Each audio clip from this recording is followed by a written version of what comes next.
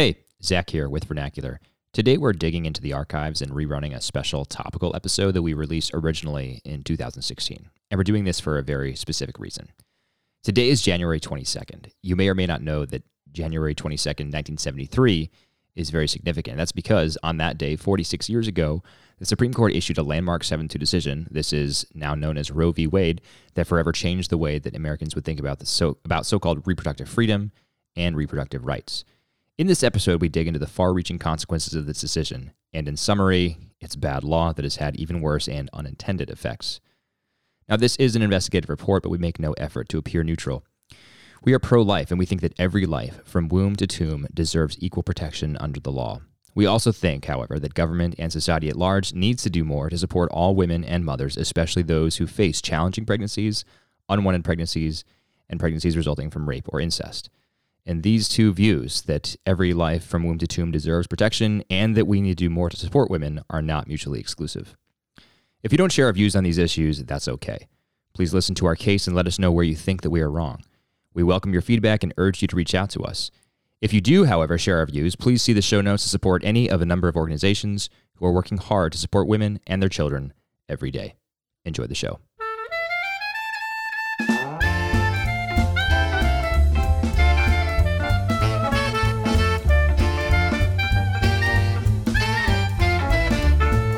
Today, we're doing a special topical examination of the issue of abortion, and we're bringing on guests to talk us through the various facets of this issue. It's very complicated, but we're particularly focusing on the legal development of abortion law and abortion's various social and economic impacts. Right. So as Sally just alluded to, what we're not going to do in this podcast is go into the detailed science behind embryogenesis, and that's because there's really not time to. We want to focus on the legal questions and the societal consequences of abortion and the medical consequences, certainly. So we're going to do that. But before we do, we just want to give a summary of the scientific questions surrounding abortion, and we'll lay our cards on the table. We believe that human life begins at conception. Now, perhaps understandably, there's this widespread belief out there that in order to have a firm belief in that human life begins at conception, that you need to stake a high degree of credibility or authenticity to a book that was written thousands of years ago, a religious text, perhaps the Quran or the Jewish Torah or the Christian Bible. And that may be true for some people, that they rely on those books to get an understanding of embryology. But for Sally and I, we're really convinced by the science behind this. And when you dig into it, it turns out that it's not really a controversial point to think that human life begins at conception. So Bill Nye the science guy, who I grew up with watching on TV, and he was a lot of fun, an engineer by training, he decided to jump into the embryology debate last September, and he released a 5-minute YouTube video talking about why human life does not begin at conception. And he was really unconvincing on this and basically attacked the straw man that some people cling to their Bible, essentially, in arguing their embryology. He never addressed the really unanimous scientific consensus that human life begins at conception. So let me just quote here from a book, a medical school textbook written by Dr. Keith Moore. It's called The Developing Human, Clinically Oriented Embryology. Dr. Moore says, human life begins at fertilization, the process during which a male gamete or sperm unites with a female gamete or ovum to form a single cell called a zygote. This highly specialized, totipotent cell marked the beginning of each of us as a unique individual. Yes, the best scientific argument for why human life begins at conception is that it is at that point, the point when the sperm has fertilized the egg, and so now it's a fertilized egg, also called a zygote, also called an embryo. It's at that point that 3 things are true. 1 is that the embryo is genetically distinct from its father and mother, and 2, the embryo is human. There's no other way to describe it. It's not part of any other family or plant or animal family. It is human. And 3, it has everything that it needs, given the right environment and given that no violence or harm comes to it. It has everything that it needs inside of it genetically to go through all the rest of the stages of human development. It is in the embryonic stage of development, which is the earliest stage of development. But given the right circumstances, it will then become a fetus, and then a child, and then an adolescent, and then an adult. It's not anything else but the earliest stage of development of every human being experiences. and nothing will be added to it to make it go through those stages. Right. So it has the capacity for self-directed development all on its own at that stage. Yes. As long as nothing hurts it and as long as it has the right nutrition and the right environment. Right, right. Well, in that Bill Nye interview or Bill Nye YouTube clip that I mentioned, Bill Nye mentioned that it's a fallacy to believe that a human life begins at conception because implantation still has to happen. Right. And that is just an environmental aspect or argument. It is what it is, regardless of whether or not it implants. Right. There's nothing new that happens to the embryo internally when it implants. Right. So the pregnancy begins at implantation. The human life begins at conception. Right, right. I mean, to use maybe a crude analogy, a homeless person is still a human being, even if they're not living in the right house, right? If they don't have the environment they need to have the shelter they need, they're still a human being, right? So I think similar analogy there. So I think Bill Nye maybe should go back and read up on science books a little bit. One other point here, the late, great Christopher Hitchens, who some of our listeners may be familiar with, he was a very prominent atheist who died several years ago, quite sadly. But he wrote about this issue in his book, God is Not Great. And let me just read an excerpt from his book here. If you have a copy of it, this is on page 220 and 221. Hitchens writes, as a materialist, I think it has been demonstrated that an embryo is a separate body and entity, and not merely a growth on or in the female body. The words unborn child, even when used in a politicized manner, describe a material reality. And I just mentioned Christopher Hitchens here to drive the point home that you don't need to be a theist to believe that human life begins at conception. So if you're not already convinced of this, we encourage you to go back and do some digging, because we've done a lot of reading up on this and we're pretty darn convinced at this point. So now the question is, like I was saying, at what point does a human being in embryonic form, in the embryonic stage of development, like Sally talked about, at what point does that human being deserve full protection? That's one question around abortion. And another one, I think, is what is the cost to women? Yes, and that cost is what we're going to be talking about in our episode today, because the second reason why we're opposed to abortion is that it harms women. And that's what we're going to be talking to our guests about in just a few minutes. But before we do that, we want to throw some statistics up there to frame the discussion. And the statistics that we're about to cite come from the Guttmacher Institute, which bills itself as a think tank focusing on reproductive and sexual health issues.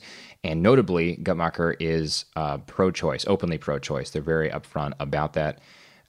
And so the reason we're using their numbers is because we don't want to be using numbers that, for example, an anti-abortion group might have reason to inflate, might have reason to make sound more atrocious than they actually are. So we want to go to a place like Guttmacher and use their numbers directly. Since we disagree with them on their policy positions anyway, we'll just use their statistics for the sake of the argument.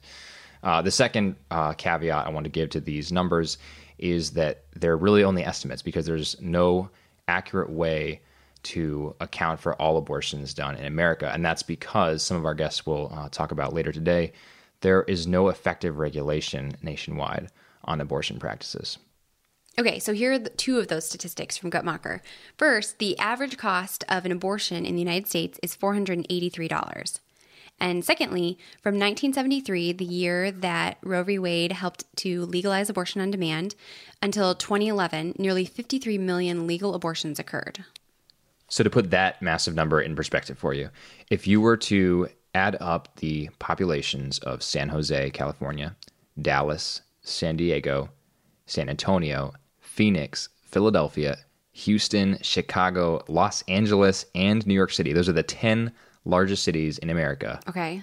And then double that number. Wow. You still wouldn't quite reach 53 million. That's absolutely staggering to me. It really is. And so here's another statistic from Guttmacher. 4 in 10 unintended pregnancies end in abortion. That's 40% of unintended pregnancies. And that's concerning, especially since the data from Guttmacher also tells us that at least 50% of American women, half of American women, will have an unintended pregnancy by age 45. And they further tell us that 1 in 10 women will have an abortion by age 20. I also think it's worth pointing out that China was actually one of the first large nations to enact liberal abortion laws, and they did that in 1957, 16 years before the United States. But in general, I think that when you're looking to China for your cues on human rights, then you're doing it wrong. Yeah, so I mean, think about this for a minute. Like Sally said, China, one of the first countries in the world to enact liberal abortion laws. And this was in 1957, which was at the height of the first five-year plan, which was in the Mao era. And one of the problems that China was dealing with was that their agricultural output did not match their industrial productivity. So how did they do that? They cut population. So this was an advance of the Cultural Revolution, which started about a decade later, in which, of course, millions of people experienced internal displacement or forced starvation, forced marches, torture, arbitrary imprisonment, etc. Really, really bad stuff. This is the type of regime that legalized abortion and encouraged it in 1956. So anyway, with that, let's cover a brief history of abortion jurisprudence in the U.S., starting with Griswold v. Connecticut.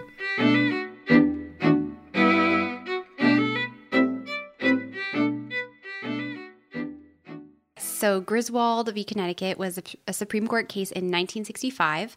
And in that case, the Supreme Court basically said that there's a right of privacy in the Constitution and a right of marital privacy. And they got that from the Bill of Rights, which it says has specific guarantees, but then in addition to the things that it specifically outlined, it also has these penumbras and emanations that create what they called zones of privacy. And one of the zones of privacy included the right of a married couple to use contraception. Right. So the issue was about contraception. Right. It wasn't about abortion yet. Yeah. There was, I think, a state law in Connecticut that outlawed the use of contraception. Right. So and Griswold was challenging this. Mm-hmm. So the Supreme Court, in its decision, sided with Griswold and said the state cannot outlaw this. Right. Because of this right to marital privacy. Right to marital privacy. That's the language there.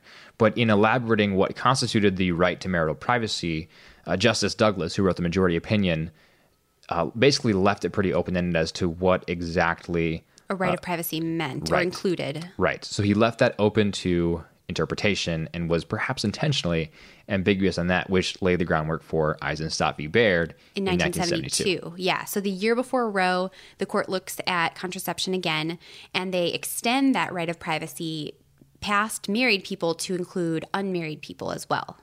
And that happened right before Roe came before the court. Right. So where Griswold was about the right to marital privacy, Eisenstadt v. Baird and Justice Brennan's opinion specifically expands that right to marital privacy. Generalized right to privacy. Generalized right to privacy. Because the logic is basically because the right to marital privacy is really just a right that comes from the association of two individuals. It's really those two individuals' rights as well.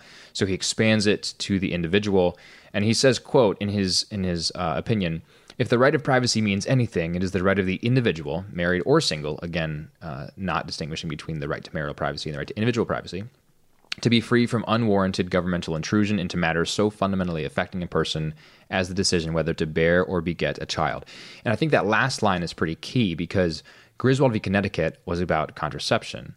And that was really about the decision whether to beget a child, right? The decision to conceive a child. Mm-hmm. Justice Brennan, in his opinion in Eisenstadt, intentionally expands this and says, no, this is about the decision whether to not just beget the child, but also to bear the child, whether or not to carry the child. And it's interesting to know this little tidbit that Justice Brennan was writing this opinion in Eisenstadt at the time that he already knew the court was considering Roe. So he was writing his dicta in this case, knowing that it could be used in Roe to help expand that right further. So then Roe comes before the court, and having laid the groundwork in Eisenstadt and Griswold, they expand the right to privacy to include abortion. And along with Roe, the court considered a case called Doe v. Bolton, and the court specifically said that those two cases should be read together. So the conclusions of both of those cases together encompass the court's decision on abortion. And Roe authorized abortion for the life or health of the mother, and Doe defined the mother's health without limit. It said that the mother's health includes a variety of factors: physical, emotional, psychological, familial, age-related, basically anything relevant to the well-being of the woman. All of those factors can be health. And right, so the Doe case was about a Georgia law. And the Georgia law prohibited abortion except for 3 separate cases. One was in the case of grave, permanent, and irremediable mental or physical defect in the fetus. 2 was the rape exception, forcible or statutory rape, and 3 was serious and permanent injury to the mother's health. But as Sally was just describing, the decision in Doe expanded that definition of mother's health to include physical, emotional, psychological, familial, and age factors. So vastly expanding the definition of maternal health for the purposes of determining whether or not an abortion is permissible. So that was 1973. And then fast forward to 1992, the next abortion case that came before the Supreme Court, Planned Parenthood v. Casey. And in this case, the court reaffirmed what they called the essential holding of Roe and Doe, but it reworked all the reasoning and rationale of those cases. And it reworked it in several ways, and it's complicated. But I think the two biggest points to remember are that it threw out the trimester framework that Roe and Doe had relied upon to help decide when an abortion restriction is legal or illegal. And it brought in the concept of viability, basically saying that the applying a viability to Roe, the central principle becomes that Roe is about a right to terminate a pregnancy before viability. After viability, an abortion is illegal and unconstitutional. And then the second thing that the court did to revamp the reasoning in Roe is that it threw out strict scrutiny as the standard and brought in what it called the undue burden standard. And one of our guests will talk about that in more detail. But basically, the court said that regulations cannot become an undue burden on a woman's right to privacy, to liberty. Her rights cannot be burdened by state regulations on abortion. And that is the standard by which we can judge whether or not a regulation is unconstitutional. So I just want to back up for a few moments and talk about this viability standard, because this has never sat well with me. I've never understood the viability argument. Yeah. Because this decision was decided in 1992, and in 1992, what constituted an age of viability for a fetus was certainly later than it is now because of improving medical technology. So the court was basically staking its claim on a certain point, viability, that's a moving target and is continually sliding more to the left towards conception the further advanced our medical technologies are. Yeah. And so the court was comfortable for some reason basically declaring that there was a right to abortion up to the viability point, even though that viability point is nothing fixed. So, I mean, I also disagree with the trimester rationale, but the trimester rationale at least is more rational to me because there's a fixed point. Mm-hmm. So I think with that summary of our abortion cases, I think we'll bring on our next guest, or our first guest. We're going to talk to Clark Forsyth, Senior Counsel at Americans United for Life, and author of the 2013 book, Abuse of Discretion, The Inside Story of Roe versus Wade. Clark, thank you so much for joining us. I have to ask here, first, is our description of the litigative history of abortion accurate? Did we accurately summarize Roe v. Wade specifically? Is this the point at which abortion became legalized nationwide? Yes, in effect, because the justices in Roe struck down every abortion law across the country. Now, abortion had been legal in some states between 1967 and 1973 by legislation, but the court in Roe v. Wade struck down all the old laws that prohibited abortion except to save the life of the mother, and in the companion case of Doe v. Bolton, struck down all the other laws. So in Roe and Doe together, the court struck down all the laws across the country and legalized abortion from coast to coast. So how did we get to Roe v. Wade? What cases laid the groundwork for the justices' 1973 decision? Well, the big case was Griswold versus Connecticut in 1965, which struck down a state prohibition on the marital use of contraception. But it was a strange case because Connecticut's was the only such law in the country. And the court narrowly based its decision in 65 in Griswold on a marital right of privacy. So there was a leap so how did they get from contraception in 65 to abortion in 73? no one has ever really, I mean, few people have ever expressed any confidence in how the justices did that. They basically said there's this general right of privacy that we've recognized or created, and abortion falls within it. And that was basically it. How did the legal reasoning that you've just described in Roe develop in subsequent cases? Well, Roe is still the basic landmark decision, but the curious thing is that the guts of Roe versus Wade, the rationale, the reasoning, has basically been pulled out of the court's abortion doctrine. But subsequent to Roe, the court has gone through 30 cases or so in which they've reviewed various limits on abortion, publicly funded abortion, informed consent regulations, parental notice and consent, health and safety regulations in the second trimester, partial birth abortion, and Casey in 1992 was the second or third retreat from Roe, stepping back, allowing more deference to the states. And in Casey in 92 is really important because the court said we're going to allow more deference to the states. We're going to allow the states to protect fetal life, as they called it, and maternal health more. And the 23 years since Casey have been kind of applying Casey and deciding what Casey means, because Casey said we're going to allow the states to limit and regulate unless they create an undue burden. And the question for the past 23 years is what does an undue burden mean? And what has the court found in subsequent cases? I mean, what does constitute an undue burden? It's a substantial obstacle. And that's about all the court has said. I mean, one of the strange things about the court's abortion doctrine is that it has really rarely revisited the question. I mean, since 92 in Casey, the court has only addressed 3 abortion cases.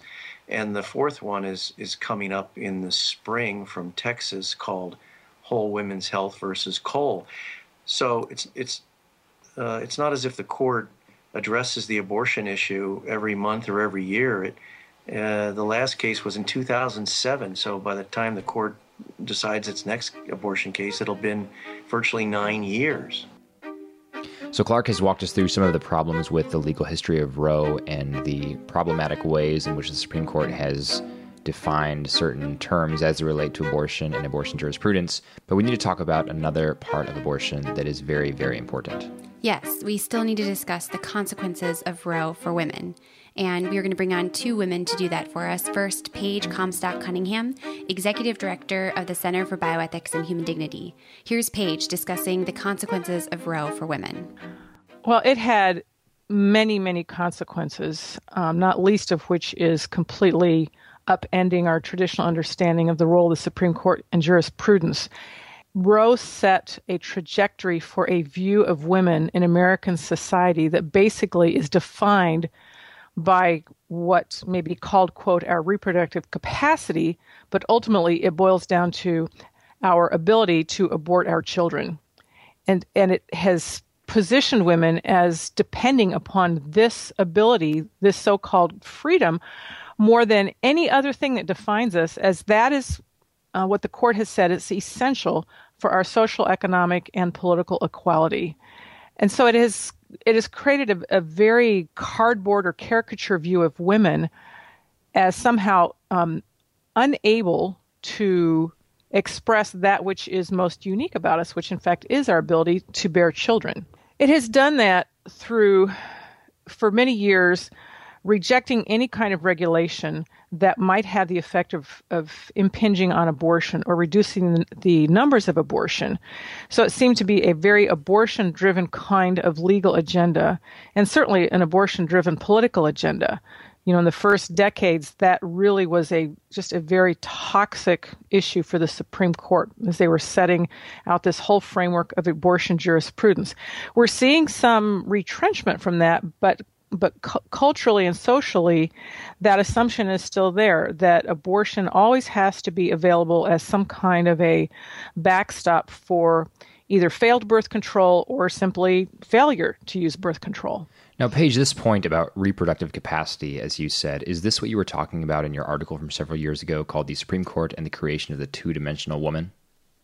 Yes, because it's really seen women as, first of all, to be defined by just one capacity, which is our ability to conceive and bear children, rather than seeing women as full, what I would describe as three-dimensional creatures who are not just physical beings. We are emotional, spiritual beings, and we do not have to deny part of who we are, part of our essence, to be not only whole as women, but also whole as members of the society in which we live.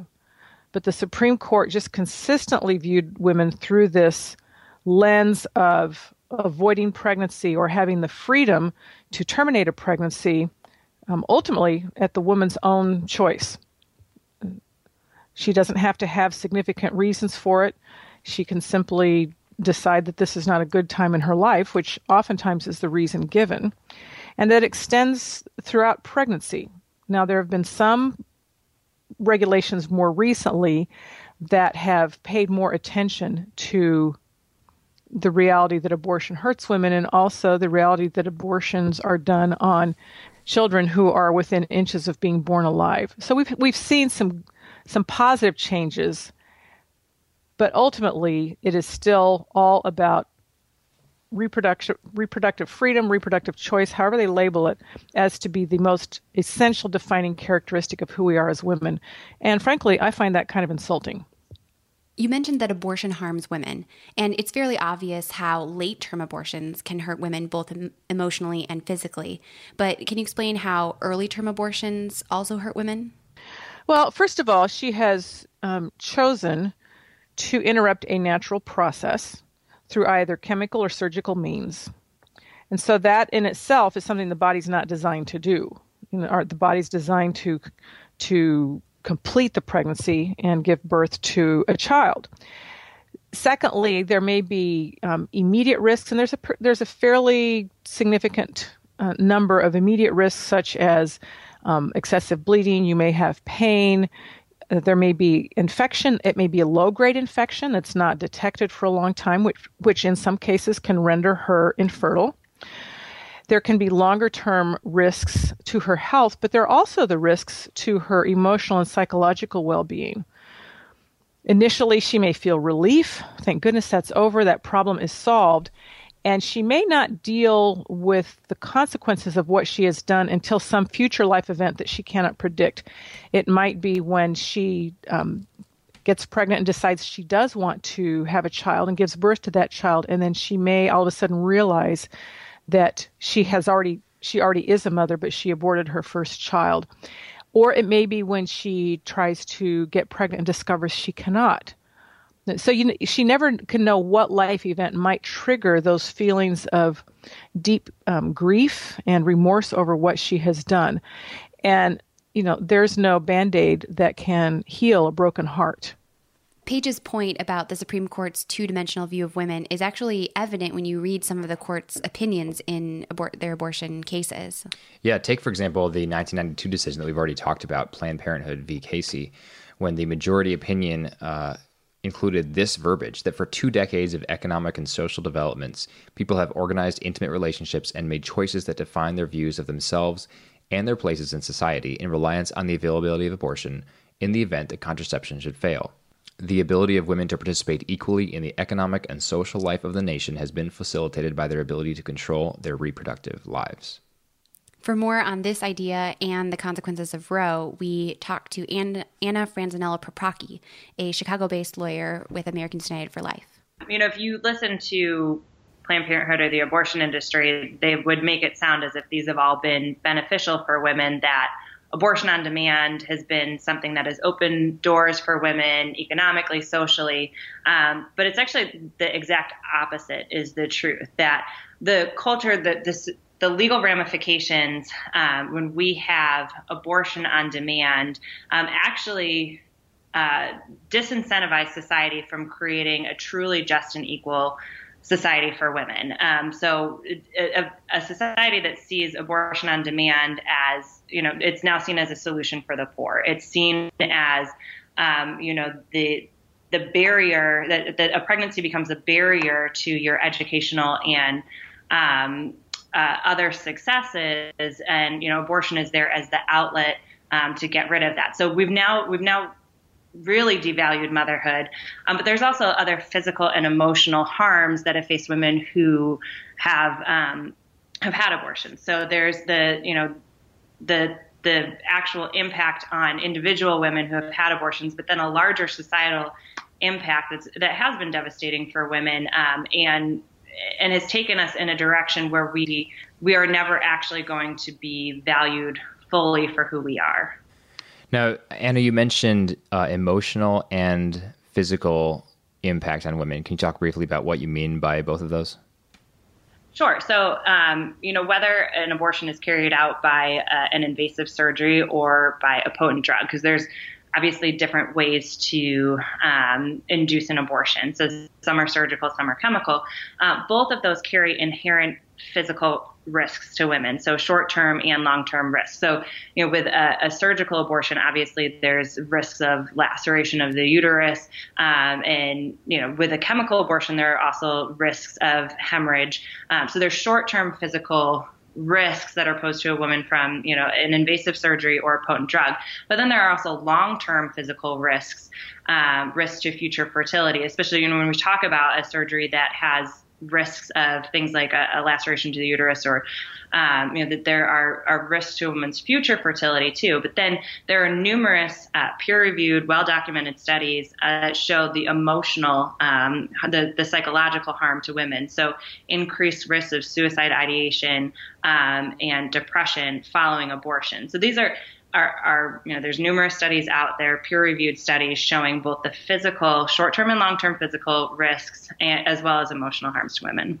Have these consequences disproportionately affected minority women?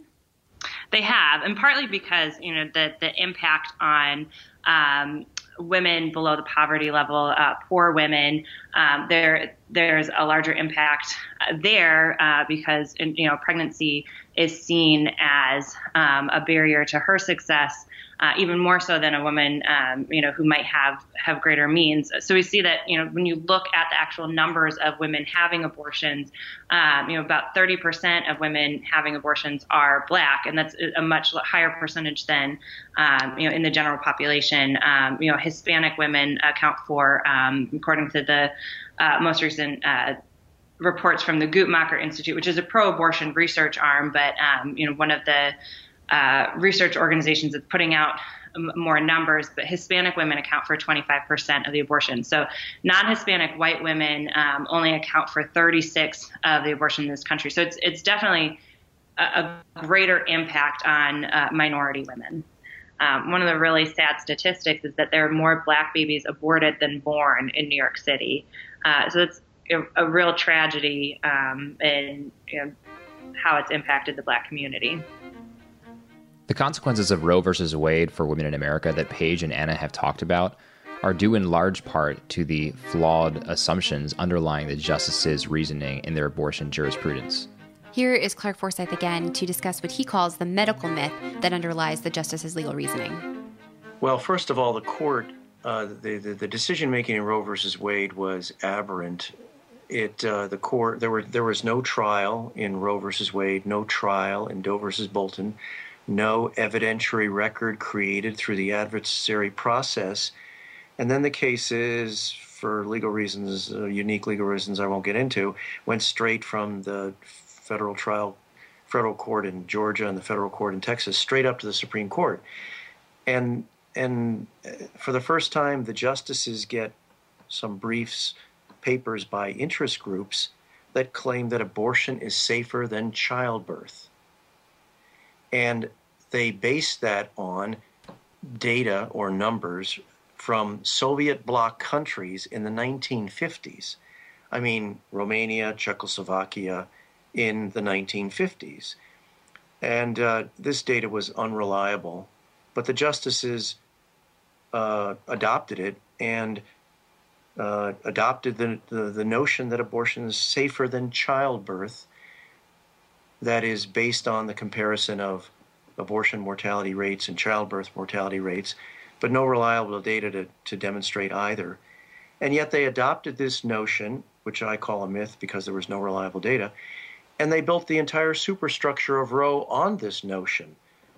Because of this notion, they deferred to self-regulation by providers. Because of this notion, they prohibited states from enacting health and safety regulations in the first trimester when 90% are performed. Because of this notion, they expanded the right to viability and fetal viability and beyond. It's the most important medical or sociological fact in all of Roe versus Wade. Why didn't the court know about the long-term risks of abortion to women? Well, we don't have a reliable system of abortion data collection and reporting in the United States, but there is a growing body of international medical data. I mean, peer-reviewed international medical studies from Asian countries, Scandinavian countries, European countries, Africa and South America, that have found an increased risk of preterm birth after abortion, meaning preemies in future pregnancies, an increased risk of mental trauma after abortion, and an increased risk of breast cancer after abortion. Now, an increased risk doesn't mean causation, doesn't necessarily mean causation, but an increased risk and other factors could lead medical experts to conclude causation. But these studies, I mean, there are 100 studies, international studies showing increased risk of preterm birth,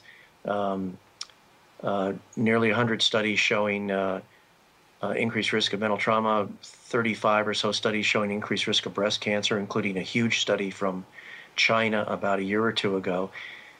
And this body of data didn't exist in 1973, and it really didn't exist even in 1992 at the time of Casey. And so this is important data that doctors need to know about, and certainly women should be informed about. But we really don't know the rate of these complications because we don't have a reliable abortion data collection and reporting system in the United States. I mean, take the figure that's often reported by the media, the annual number of abortions.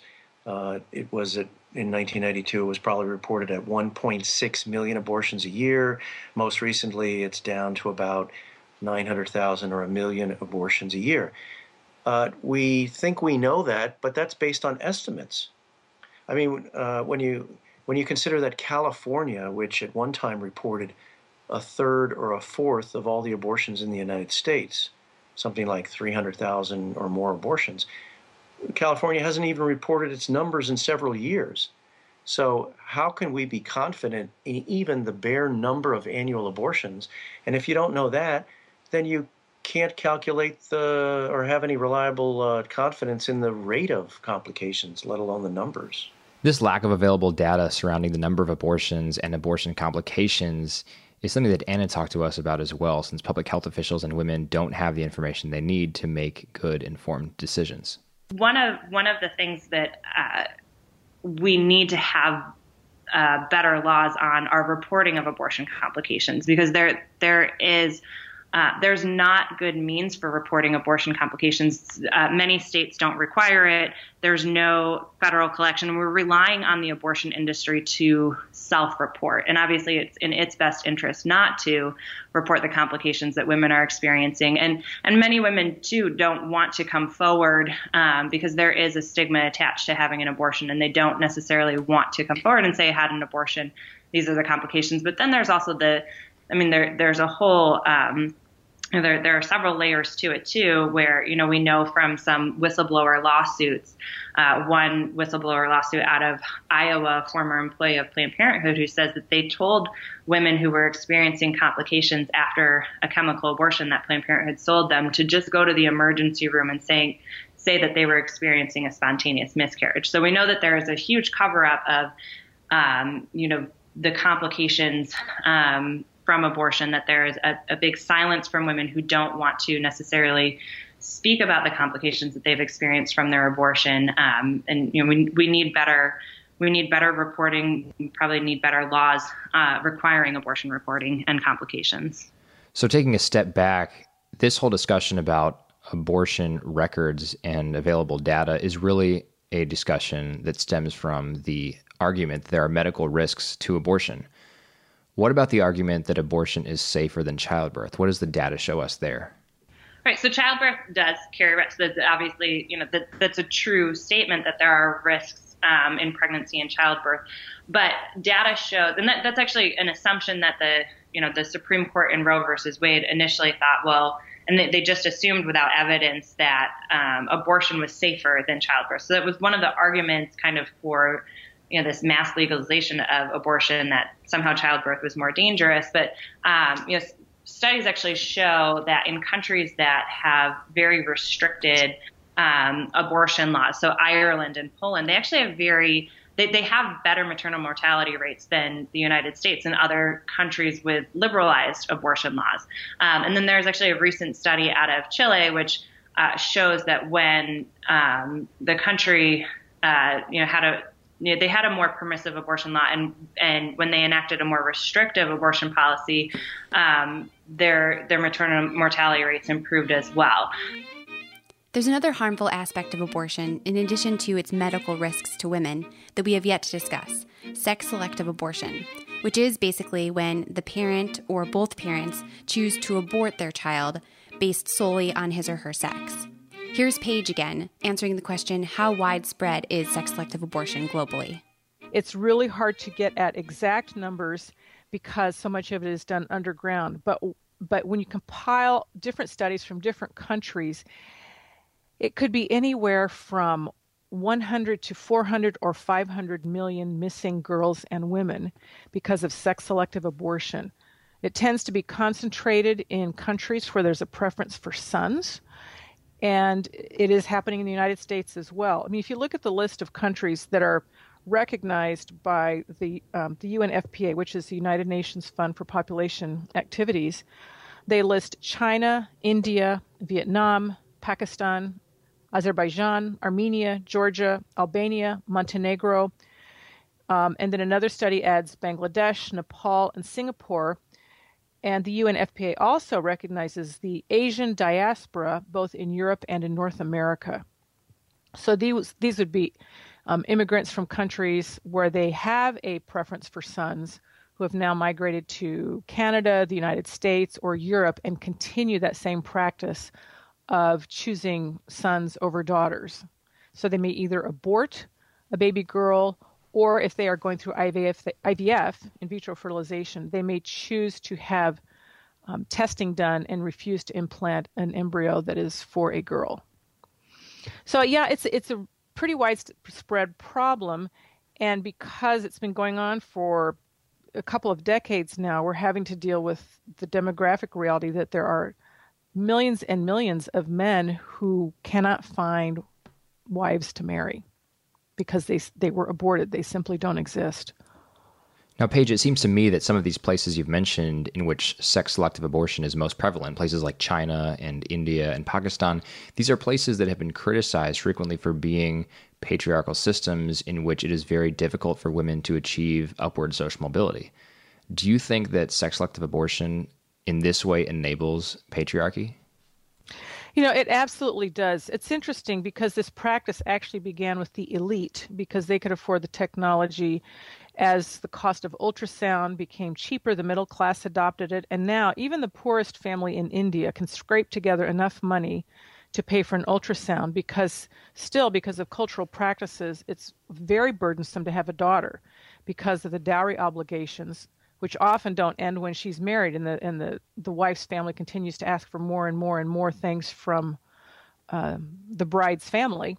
Excuse me, the groom's family will ask for this from the bride's family.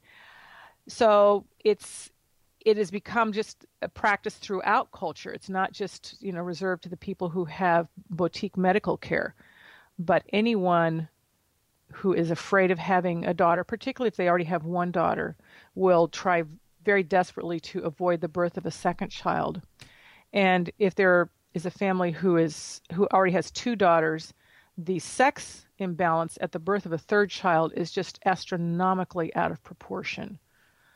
The ratio of boys over girls that are being born to families with a third child. You mentioned that sex-selective abortion is happening in the U.S. Is it legal in the U.S.?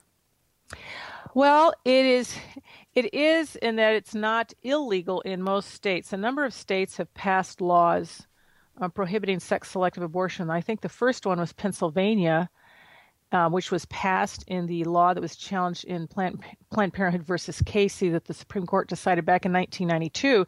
But that part of it was never raised to the Supreme Court, I think because Planned Parenthood really didn't want to get a ruling that sex-selective abortion bans are permissible. But states such as North Dakota, Virginia, Arizona, Illinois, Oklahoma, and as I mentioned, Pennsylvania have passed bans on sex-selective abortion. And it's been tried in about a half a dozen other states, including New Jersey, New York, and Minnesota. So it has been recognized as a problem. What's interesting, though, is I think almost the desperation or certainly the determination of supporters of abortion to deny that it's a problem in the United States. And there are studies that show, certainly within these subpopulations, these immigrant communities, that we still see that real imbalance of the sex ratio at birth, where there are many more boys than girls being born, particularly, as I said before, for third pregnancies. So yeah, it's going on in the U.S., and it's been stopped, or at least legally prohibited in some states, but that doesn't stop the practice of it. So if I'm hearing you correctly, in a majority of states in America, there is no prohibition on a woman having an abortion for no other reason than the sex of her baby. Well, yeah, she doesn't really have to give a reason. And in a lot of these countries that I mentioned, sex-selective abortion is illegal. So it's not just enough to have a law if you don't change the cultural practice as well. But since she doesn't have to give a reason for abortion, she doesn't have to admit that it's because she wanted a son. Because usually it's the girls who are aborted or terminated. In some cases, a daughter may be chosen for what's called family balancing. Maybe they have a son, now they want to make sure they have a daughter. But most often, it's the girls who are aborted. And it's ironic that women who fought so hard for rights for women and who felt that abortion was an essential right of women are now stuck in the position of saying, well, for the sake of abortion, for women who exist, we are going to permit abortion of future women who will never have a chance to grow up. And I think that's really a very difficult position for them to defend, but nonetheless, they are put in the corner that they must. And sex-selective abortion really seems to open up a Pandora's box, because once the possibility for it is there, and there's an unwillingness on the part of legislators to enact any sort of prohibitions against it, what comes next logically? Prenatal or pre-implantation sex screening? Right. I mean, if she's going through an infertility treatment, for example, the guidelines for, I believe it's the American Society for Reproductive Medicine, they don't prohibit it, but I think their ethics committee is deeply concerned about following or obtaining tests that reveal the sex of the embryo before implanting the embryo. They're not completely opposed, I think, because of some serious genetic diseases that are sex-linked. Like, say, hemophilia. Your daughter's not going to get it. She can just be a carrier. So there may be official policies that frown on it, but they're not willing to say it should just never be done. And, if we're not willing to say just stand up and say, this is wrong. This is discrimination against women, and it causes all sorts of problems that we're just beginning to grapple with, then it's going to be practiced because she can get it and she'll find a doctor who is willing to help her. You touched on this earlier, but what are some of the social consequences of sex-selective abortion? I mentioned the wife shortage earlier. What also is happening is that in rural areas, and I'm thinking particularly of China, the families with daughters, those daughters can marry up to wealthier families because they're a marketable commodity. Poor sons cannot find women to marry, so they will migrate to urban areas in part for hopes of finding a wife. So you're finding that rural areas are increasingly being deserted. Cross-cultural marriages, which in some cultures are very frowned upon, say a marriage between a Korean and a Chinese person, that's increasing. Bride kidnapping is increasing. Sex trafficking, as well as prostitution, or what some people call voluntary sex work, is increasing because you have a lot of men with unfulfilled sexual needs. Pornography is another way to fulfill those needs. Then there's also kind of a widening social gap because think of it, if a family has one son, they have the son they want, they're satisfied. They have someone to carry on the family name, someone who can inherit the property, someone who will care for them in their old age, because sons are obligated to care for parents. But if a family has a daughter, then they're going to try again for a son and may have a second daughter, and they may try again and end up with 3 daughters. So you have one family with one son, all the resources given to that one son. Other families who have multiple daughters are having fewer resources per daughter. And so you're increasing the gap, the socioeconomic gap between families with sons and families with daughters. And then you have this sort of social unrest caused by what the Chinese call bare branches. It's really kind of a disgrace for a man not to be married and have children.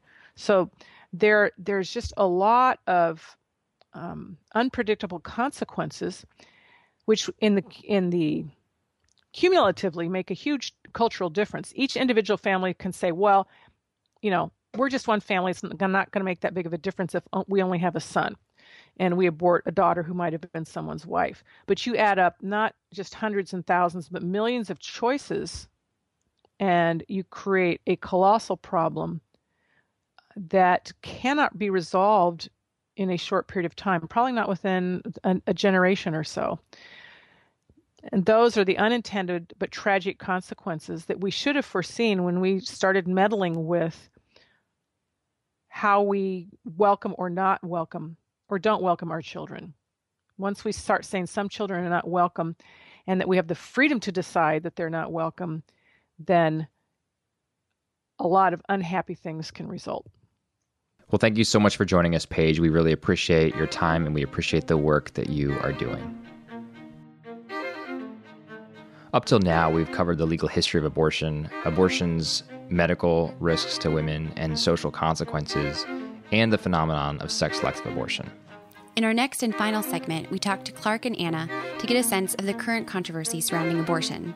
We talk with them about American public opinion, current efforts in the states to limit abortion, and an organization at the heart of a recent controversy, Planned Parenthood. Clark, based on what I've read, it seems like this is an issue that bitterly divides us, and this is one of the most polarizing issues in American politics today. Is that what you've seen based on the public opinion data that you've reviewed? No, I don't think it's accurate at all. I mean, take the metaphor of polarization, which suggests that half the country is on one side of the spectrum and half the country is on the other side of the spectrum. That's not true at all. I mean, in abuse of discretion, I laid out year by year the Gallup data from 1975 to 2011, year by year. And Gallup since 75 has asked whether Americans support abortion under any circumstances, under certain circumstances, or under no circumstances, that it basically should all be illegal. And there's really a consistent year-by-year majority of Americans, I mean 50 to 56% or 57%, that support abortion only under certain circumstances. And if you add that 50 to 55, 56% to the range of 10 to 20% who think it should be legal under all circumstances, you get between 70 and perhaps 80, 75%, 70, 75%, who support it only under certain circumstances or don't support it at all under any circumstances. But even if you take the majority that support it under certain circumstances, that would be a majority of Americans who could support, various limits, substantial limits, especially in the second or third trimester. I mean, majority opinion shows that most Americans, meaning a majority, 60 to 70%, don't support abortion in the second or third trimester, don't support it after the first trimester. And then the view that a majority might think that it's good for women or a fundamental necessary right, that is inaccurate because most Americans don't support it after the first trimester, and most Americans would like to see it performed within the first trimester and only for hard cases. So I think both of those seeming truisms just aren't supported by majoritarian opinion. We know that Roe is the law of the land, but what is the status of current efforts to limit abortion at the state level? Well, the states, since 2011, a majority of the states have passed an increasing number of limits and regulations in the 5 legislative sessions since 2011 annually. And there have been a dramatic increase. When you look at media sources, you look at the abortion rights organization, the Alan Guttmacher Institute or the Guttmacher Institute, they have regularly reported that there has been a significant increase in legislative limits since 2011, and that probably has worked to reduce the number of providers and the number of abortions, and we're probably below 1 million, perhaps even below 900 or 950,000 abortions a year, according to the CDC, and that has, and yet I think that majority public opinion supports most of those incremental limits. Well, Clark, thank you so much for joining us. We appreciate your insight and for your tireless work fighting for both women and for those who are too young to protect themselves. Thank you very much. It's been great to be with you.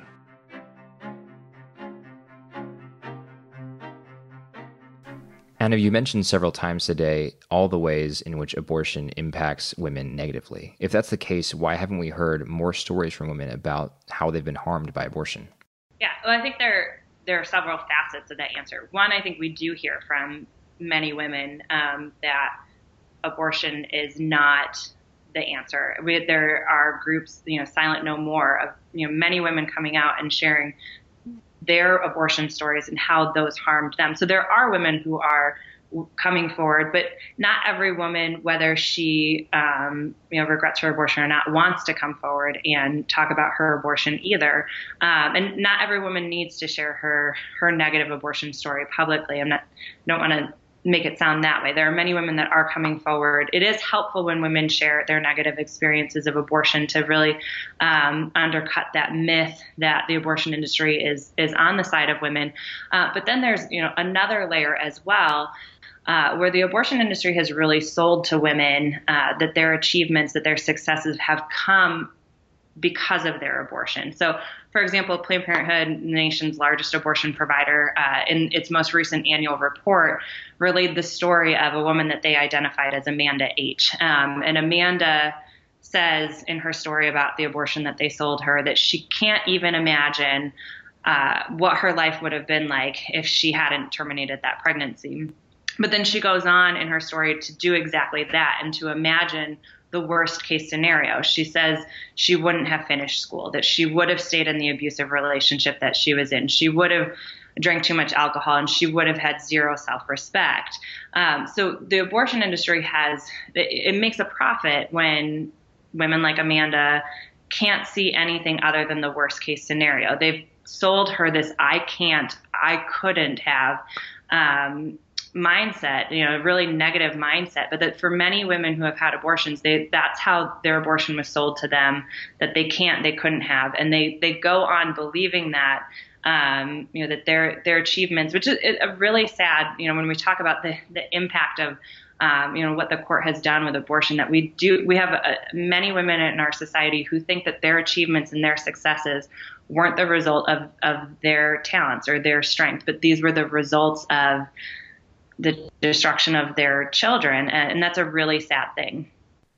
Now, you've referred to what you've called the abortion industry several times, and I'm not really sure what you mean by that. I mean, take Planned Parenthood, for example. Planned Parenthood is a nonprofit organization, and I know a lot of anti-abortion activists try to paint their president, Cecile Richards, as some sort of merchant of death, and I certainly don't want to believe that, and I don't believe that. I think that Cecile Richards is trying to do what is best for women. Right. Now, obviously, we disagree on what that is, but are you suggesting when you say abortion industry that Planned Parenthood in some way profits from carrying out abortions? Sure. So Planned Parenthood is not going to want to technically call it a profit. As you mentioned, they're a nonprofit, but they, you look at their annual report and they have every year, double, sometimes triple digit $1 million excess revenue over expenses. So an ordinary person would consider something like that profit. So you're bringing in revenue that exceeds your expenses. And we know even from the recent congressional hearings when Cecile Richards was called to testify before a House committee that was investigating her organization's use of taxpayer money, that abortion is disproportionately higher revenue generating for Planned Parenthood. So the other services that it provides don't bring in revenue to the degree that an abortion does. So they are, they're selling abortions. They're taking money for an abortion. So there's an exchange of money when they perform an abortion that pays for salaries, pays for overhead. So that it is something that they're taking in money for. And Planned Parenthood as an organization every year is exceeding its revenue exceeds its expenses by millions of dollars. And we know from people who have previously worked at Planned Parenthood, left the industry, and even from Cecile Richards' testimony before Congress that abortion is a highly it's a disproportionately high revenue producer for Planned Parenthood. So back to my Cecile Richards comment that I made earlier, I do believe that Cecile Richards wants what is best for women. Her vision of that, however, is starkly different from many others, including my own, including Sally's. And her vision basically boils down to, as far as I can tell, this one belief that an unintended pregnancy or an unwanted pregnancy is career limiting or life limiting for women. And I don't think that's the case, but I'm wondering who is pushing the alternative narrative here. If that's the narrative that Planned Parenthood and other pro-choice lobbies are pushing, who is arguing that children are actually a gift and a blessing and something that is wonderful and something to celebrate rather than something to look at as a crutch? Sure. And, with Cecile Richards, I don't know her sincerity. I'm not her and I'm not here to judge that. But, whether Cecile Richards herself has bought the myth, it is a myth. It's a myth that women can't achieve success without abortion. It's a myth that we were somehow created inferior and we need to, medicate or surgically alter ourselves so that we can be equal with men. We're not the same as men. We're created different. We are different than men. So that is a biological reality. But what her organization and those that advocate for abortion as some sort of equality for women, what they really do is they demean that, and they say we have to become, somehow become like men, rather than be respected for how we're different, to fulfill our equality. So I don't want to, necessarily doubt her sincerity, but she's wrong on the myth. And I think there are many people, and it is very encouraging, I think, working in the pro-life movement, to see all the people that speak to the truth. So and one of the great outreaches in the pro-life community are the pregnancy resource centers. A number of people might call them crisis pregnancy centers. But there are thousands of people who volunteer their time and their efforts across the country, reaching out to women in crisis pregnancy, someone who doesn't necessarily see how she has the means or is searching for that help. Pregnancy resource centers have been around for decades and reach more and more women each year with the message of hope that they can achieve, that their pregnancy is not a barrier to their success, that both the woman and the baby are loved. So I think that, we've continued to see the growth and the success of pregnancy care centers. And it's a really positive, encouraging part of the pro-life movement. Anna, why do you think the myth has arisen that women need access to abortion in order to lead flourishing lives? Well, I wish I knew the full answer to that.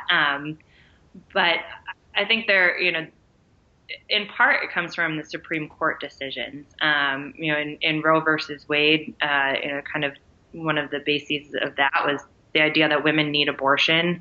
And then Planned Parenthood versus Casey sort of cements that idea when, the court had the opportunity to revisit Roe versus Wade. You had a plurality of the court kind of recognizing that, Roe as a legal case is a loser. It's not really based in sound legal principles. They're, trying to find this imagined right in the penumbras and emanations of the Constitution. The merits of the Roe case, the court realizes, 20 years later, they're bunk. So the court at that point, though, sort of upholds what it calls the essential holding of Roe, because women, the court says, have relied on abortion, to build their social and economic lives. So part of maybe the mindset of women need abortion, is that coming from that court decision saying, reinforcing this idea that women have needed it. But I think, again, too, when you look at the numbers of women that have had abortions, many of them may have been, sold that myth and hold on to it as a way to justify the abortion that they had. So I think for, many women, there are 55 million abortions since Roe versus Wade. That's a lot of lives lost, but that's also a lot of women who have, at one point were sold that myth, and many of them still hang on to that as a justification. Well, Anna, thank you so much for taking the time to answer all of our questions. It's been great to talk to you, and we appreciate all the work that you are doing.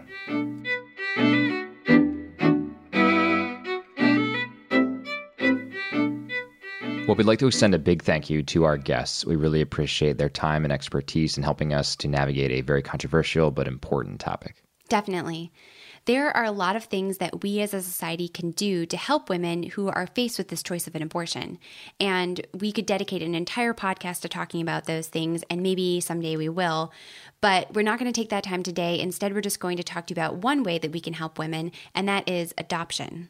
And Sally and I are particularly passionate about this because for a long time now, we've wanted to adopt a child.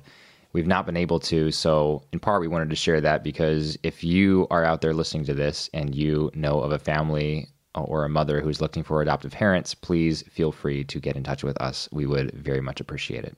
Yes, and speaking of getting in touch with us, as I said in the beginning of the show, we really do want to hear from you. Whether you agree with us or not, we want to hear your feedback about this show. You can contact us through our email address, zachandsally@vernacularpodcast.com. You can tweet at us. @vernacularpod. Or, new method, you can call us. We now have a phone number at which you can leave voicemails. That number is 719-357-9221. Once again, that number is 719-357-9221. Don't worry, we won't pick up. We won't, but you can will. Just leave a message. You can leave a voicemail, and hopefully we'll be able to use that on our podcast. So we look forward to hearing from you. Thanks for sticking with us through this whole podcast. We appreciate your listenership. We certainly do. All right, until next time, for Vernacular Podcast, I'm Zach. And I'm Sally. Have a great week. Feeling better than ever when I'm by your side.